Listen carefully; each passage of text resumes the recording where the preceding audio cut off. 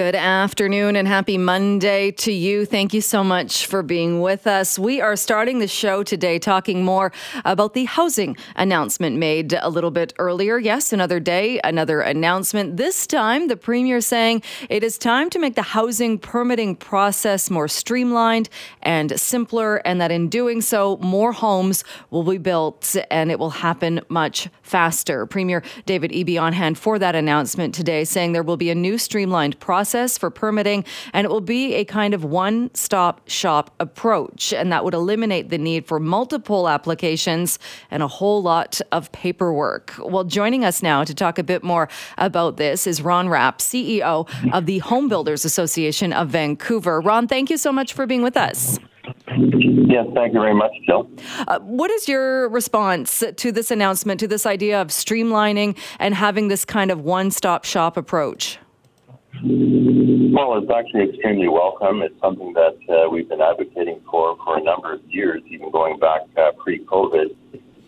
Provincial approvals for certain aspects of development permitting have started to escalate to the point where it's becoming significantly an inhibiting factor in being able to bring forward applications in a timely manner. To give you an example, we have seen members who have had applications that would normally go through a approval process through the Ministry of Water, Land and Resource Stewardship, or what used to be called FLNRO, and that went from an average throughput of about 120 days, and a few years ago, all of a sudden ballooned into over 400 days.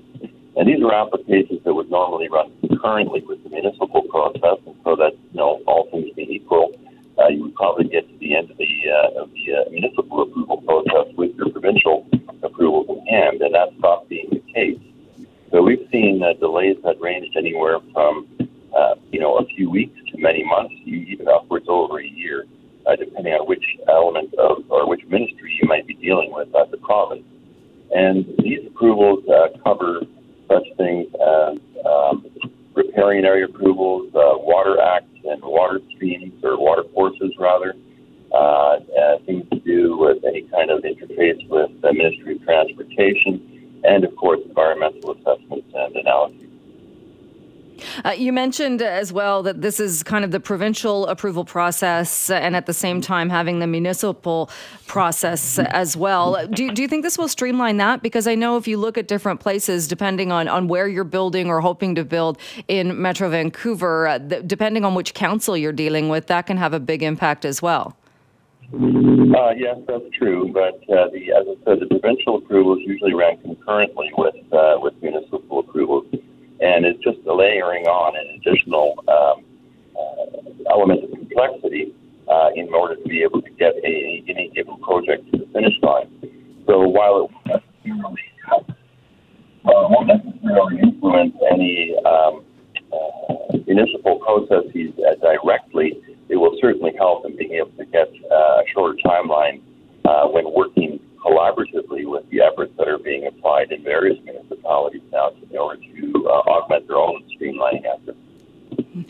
The Premier said as well that Indigenous-led projects as well as multi-unit buildings will be given the highest priority moving forward with this streamlining. Do you think that will have a big impact? I'm sure it will. Anything we can do to shorten the approvals timeline is going to help in terms of being able to deliver a product and supply into the marketplace, as well as being able to mitigate costs, especially in today's environment of higher financing costs. If you are carrying a particular piece of land or the process for a longer period of time, it's obviously going to add to the cost of that project, which gets translated to the bottom line. So being able to expedite some of the First Nations initiatives, as well as nonprofit and affordable housing initiatives, and multi-unit projects in general, is going to go a long way to try and expedite that supply equation. All right. Ron, thank you so much for joining us. It was great to chat with you about this today. Thank you so much for your time. Yes, thank you very much. And as an industry, we're really looking forward and really welcome some of the initiatives that we're seeing coming out of the province over the last little while. Well, we have a bit of a theme going here for the first hour of the show. We were talking about shoplifting and the increase, particularly in grocery store theft. We'll find out what you've been saying about that on the Buzz line and talk a bit more about theft later on in the show. But right now we are taking a look at one neighborhood that has certainly seen more than its fair share of crime, of vandalism, and graffiti. And because of that, Chinatown in Vancouver is getting a funding boost to help address some of those issues. So what will the $710,000 do as far as dealing with this? Jordan Eng joins us now, president of the Vancouver Chinatown Business Improvement Association. Jordan, thank you so much for being with us. Thank you for having me on air today. Well, this is something we've talked about in the past and some of the ongoing issues, the crime, the graffiti that we've seen in Chinatown. What do you think this funding will best be used for? Well, I think, the big issues that we've been talking about has definitely been the graffiti, the cleanliness issue, and small criminal activity in the neighborhood. And the funding is definitely towards that. The city is going to put an office in Chinatown, was part of their election promise. And, it's a good news story for us to start the year. I think we've been all looking forward to support from the city right from the top. So, are there specific areas, though? It seems like, and it's not a small amount of money, talking about $700,000, but is there an area where you think it should go first? Well, yeah, we're there's going to be increased cleaning of the sidewalks, the back lanes, and that will be done through engineering. The city, through the BIA, we will enhance our graffiti cleanup, and it really became a problem especially during the pandemic, when we saw, it was almost kind of a culture that was okay to tag Chinatown, and we hope to reverse that and make sure that we're working not only on the street fronts, but the lanes and the upper part of the buildings that are, our historic buildings that have been around for 100 years, and really tell the story of Chinatown's past. So. Have things changed then as well, as far as I know? When we talked about this in the past, with a lot of neighborhoods everywhere, really, with the pandemic and people working from home and not going out as much, we saw some areas that really did become ghost towns. And I know Chinatown had that challenge as well. Is it coming back, or is it getting back to being more vibrant? I think right from the election, we had this feeling that Chinatown was coming back. I mean, there was hope when there was recognition by the mayoral candidates that Chinatown was suffering and it needed help.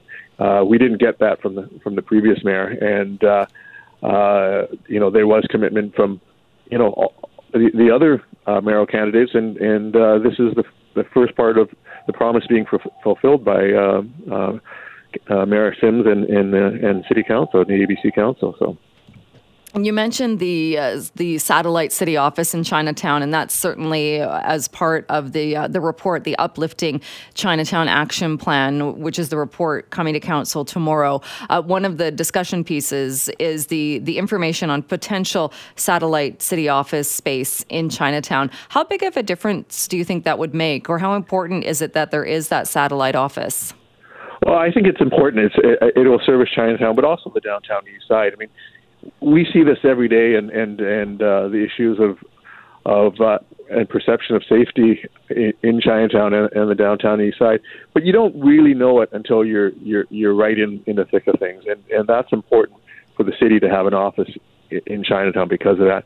The other thing is with the new services. I mean, the whole budget that's being presented to council is $2.1 million, of which $700 is to Chinatown. But having someone from engineering, having someone make sure that whoever's doing the work is accountable. I think that is a big and important point. Is if you're going to spend that money, this is all taxpayers' money. That there is accountability, that the work is being done properly. So having an office with someone sitting there will definitely will help. So. And we know that certainly this neighborhood has faced ongoing targeting when it's whether we're talking about graffiti, property crime. There's also been a big increase, unfortunately, in anti-Asian hate as well. Do you think that's why this neighborhood or why Chinatown is kind of being singled out as far as the need for this funding? Because I know there are other neighborhoods as well that would say, well, hold on a second, we need help cleaning up, we need help with this as well. But is it that kind of all of those things combined that shows really the need in Chinatown? Yeah, most definitely. We spend half of our budget in security, and that's what our members have asked for. I talk to my colleagues in other parts of the cities, and they're spending their time talking about the type of flower plots they want and the color of their banners. We have this issue just because of the proximity in downtown East Side, and we had the encampment for the last year. We had the Oppenheimer and the Strathcona encampments, and those definitely have had negative effects on the neighborhood. So we were really the canary in the mine and buffer to the broader city for this type of issue, which has now become mainstream. And when you talk about the businesses as well, how are things going as far as, and in other parts of the city as well, we see boarded up windows, we see some businesses that have closed down. How are things as far as businesses being able to stay open and being able to succeed? Well, as business people, we always see the glass as half full. So, we all try to be optimistic. I think with the mayor and with the new premier, there is finally a recognition that these petty crimes is a mainstream issue. It's not just Chinatown. The repeat offenders, something needs to be done. And, we're hoping with the new officers that the mayor has promised that we'll see better enforcement. We'll see accountability to those that are doing crime. And as a city as a whole, we'll all benefit from it. So. And what do you see then as far as the future of the area as well? In that I know there's also been kind of friction in keeping Chinatown as this very historic and unique neighborhood that has such a rich history, but also the changes that are coming with new developments, with new housing developments, and really the changing face of the community. How do you see those two kind of working together? Well, the BIA has always been supportive of housing that brings people into the neighborhood. We're one of the few BIAs that doesn't have a population within itself that can draw from consumers. So, we've always been positive towards having people living upstairs and being able to go to the restaurants and the stores down below. So, I think Chinatown, the heydays of the 80s, is going to be different from what we see in the future. And Chinatown has evolved over the last 100 years. The purpose for Chinatown 100 years is a little different from today, but we've got great businesses coming in. We've got some of the top restaurants in the city. We've got the top bars. We've got new gift shops. I think people remember the gift shops in Chinatown and how tourists would go to Chinatown to shop and see the neat things that you don't see in other parts of the city, and we're seeing that come back to Chinatown. So, we're optimistic if we can get things cleaned up that we'll be attracting more businesses to the neighborhood. Is it a challenge to get the message out to people, whether it's tourists or people who might just be looking for a new restaurant or aren't aware of some of the businesses that you just mentioned? Is there a challenge to make sure the message is out there that it is safe? I think, Chinatown has always been kind of in the, I guess, would you say, the grittier area of the city. So, in general, Chinatown is safe. We have, the issues that in particular with our seniors that are in the community is the perception of safety, and hopefully that with what the mayor is doing with the increased police and the premier with attacking repeat offenders, that things will improve. All right. Well, Jordan, thank you so much for talking to us more about this today. I so much appreciate your time. Thank you for coming on the show. Well, thanks for having me on the show.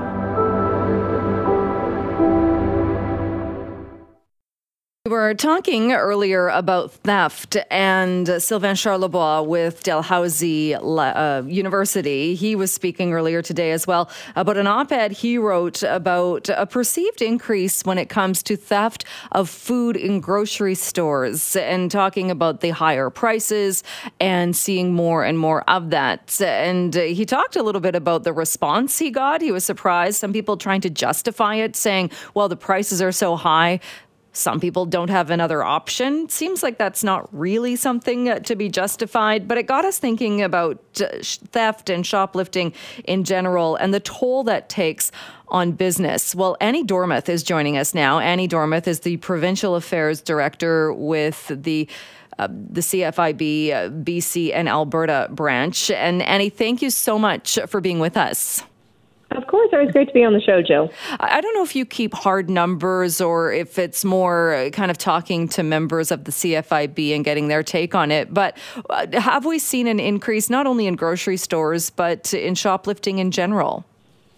Well, yeah, exactly to your point. We don't have a hard number that we can definitely put on it. That also comes down to the fact that it's hard to, get that exact number simply because a lot of crime goes unreported by business owners as well. But anecdotally, what we are hearing is that, there is definitely a greater concern amongst Canadian businesses right now about crime and crime in their workplace.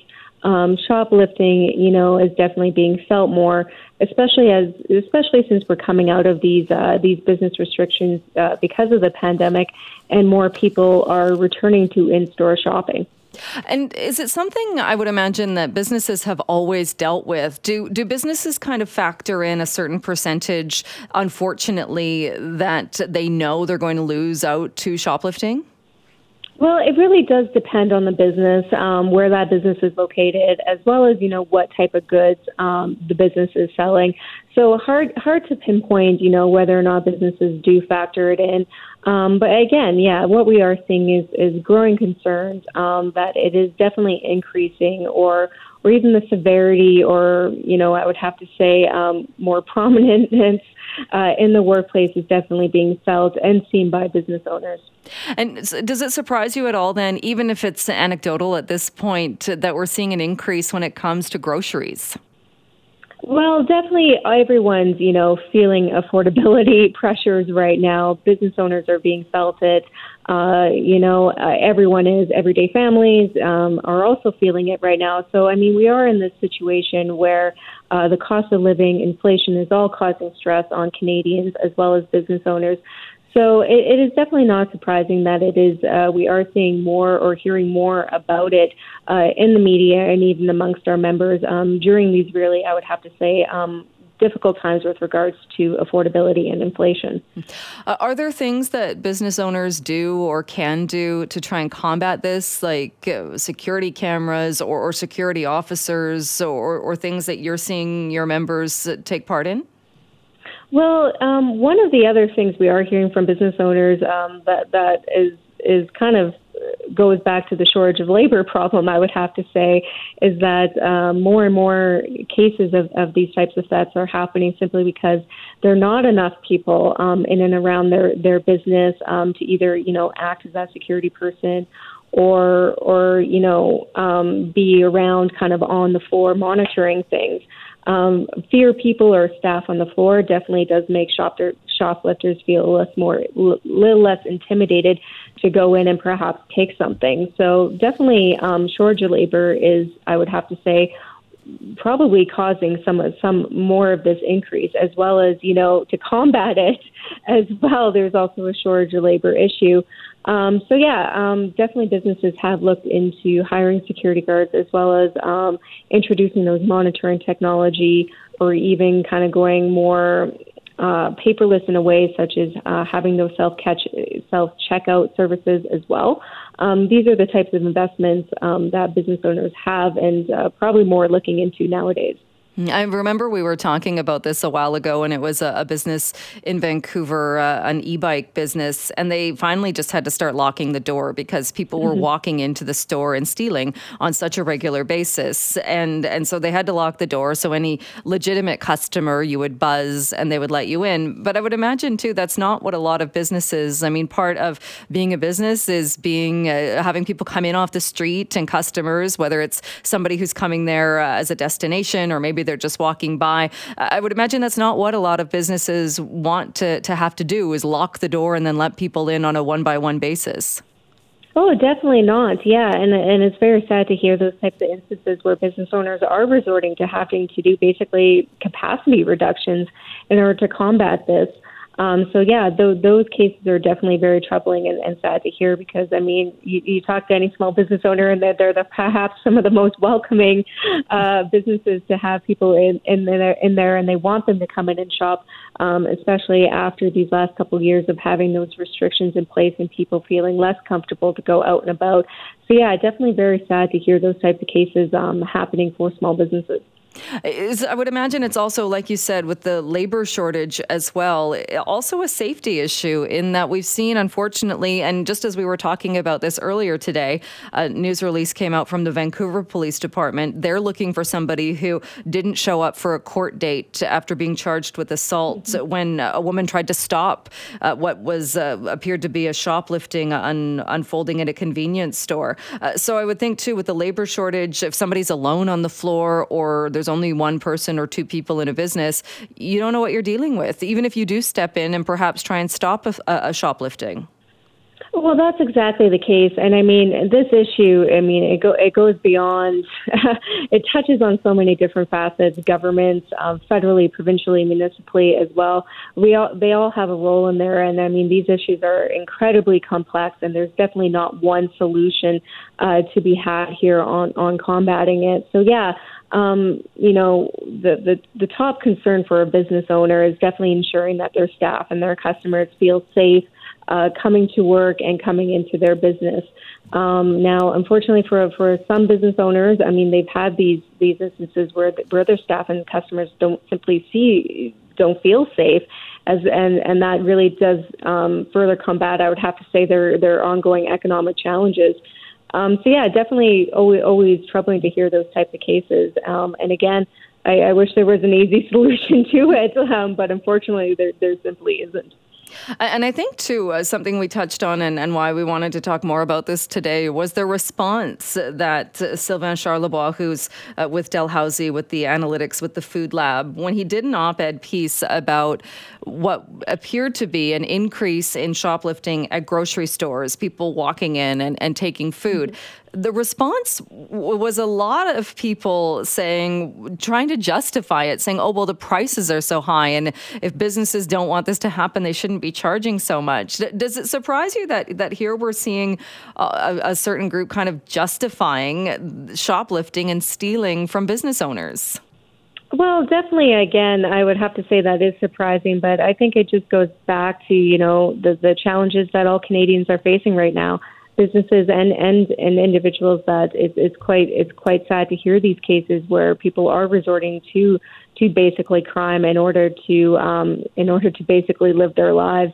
You know, 2023 is going to be, I would have to say, another economically challenging year. Business owners themselves in BC don't have a whole lot of optimism, both on the short term and the long term outlook in the economy. So I guess. You know, we're all governments at all levels, I think, are going to have to seriously look at some of these questions and issues. And what is needed then, or what else would you like to see, or what's needed to kind of turn that around? If you're saying 2023, business owners are anticipating it's going to be a challenging year, what could be done to perhaps alleviate that? Well, definitely. I mean, our message continues to be from all levels of government, municipally, provincially, and federally, is to ensure that business owners are not further hampered by cost increases.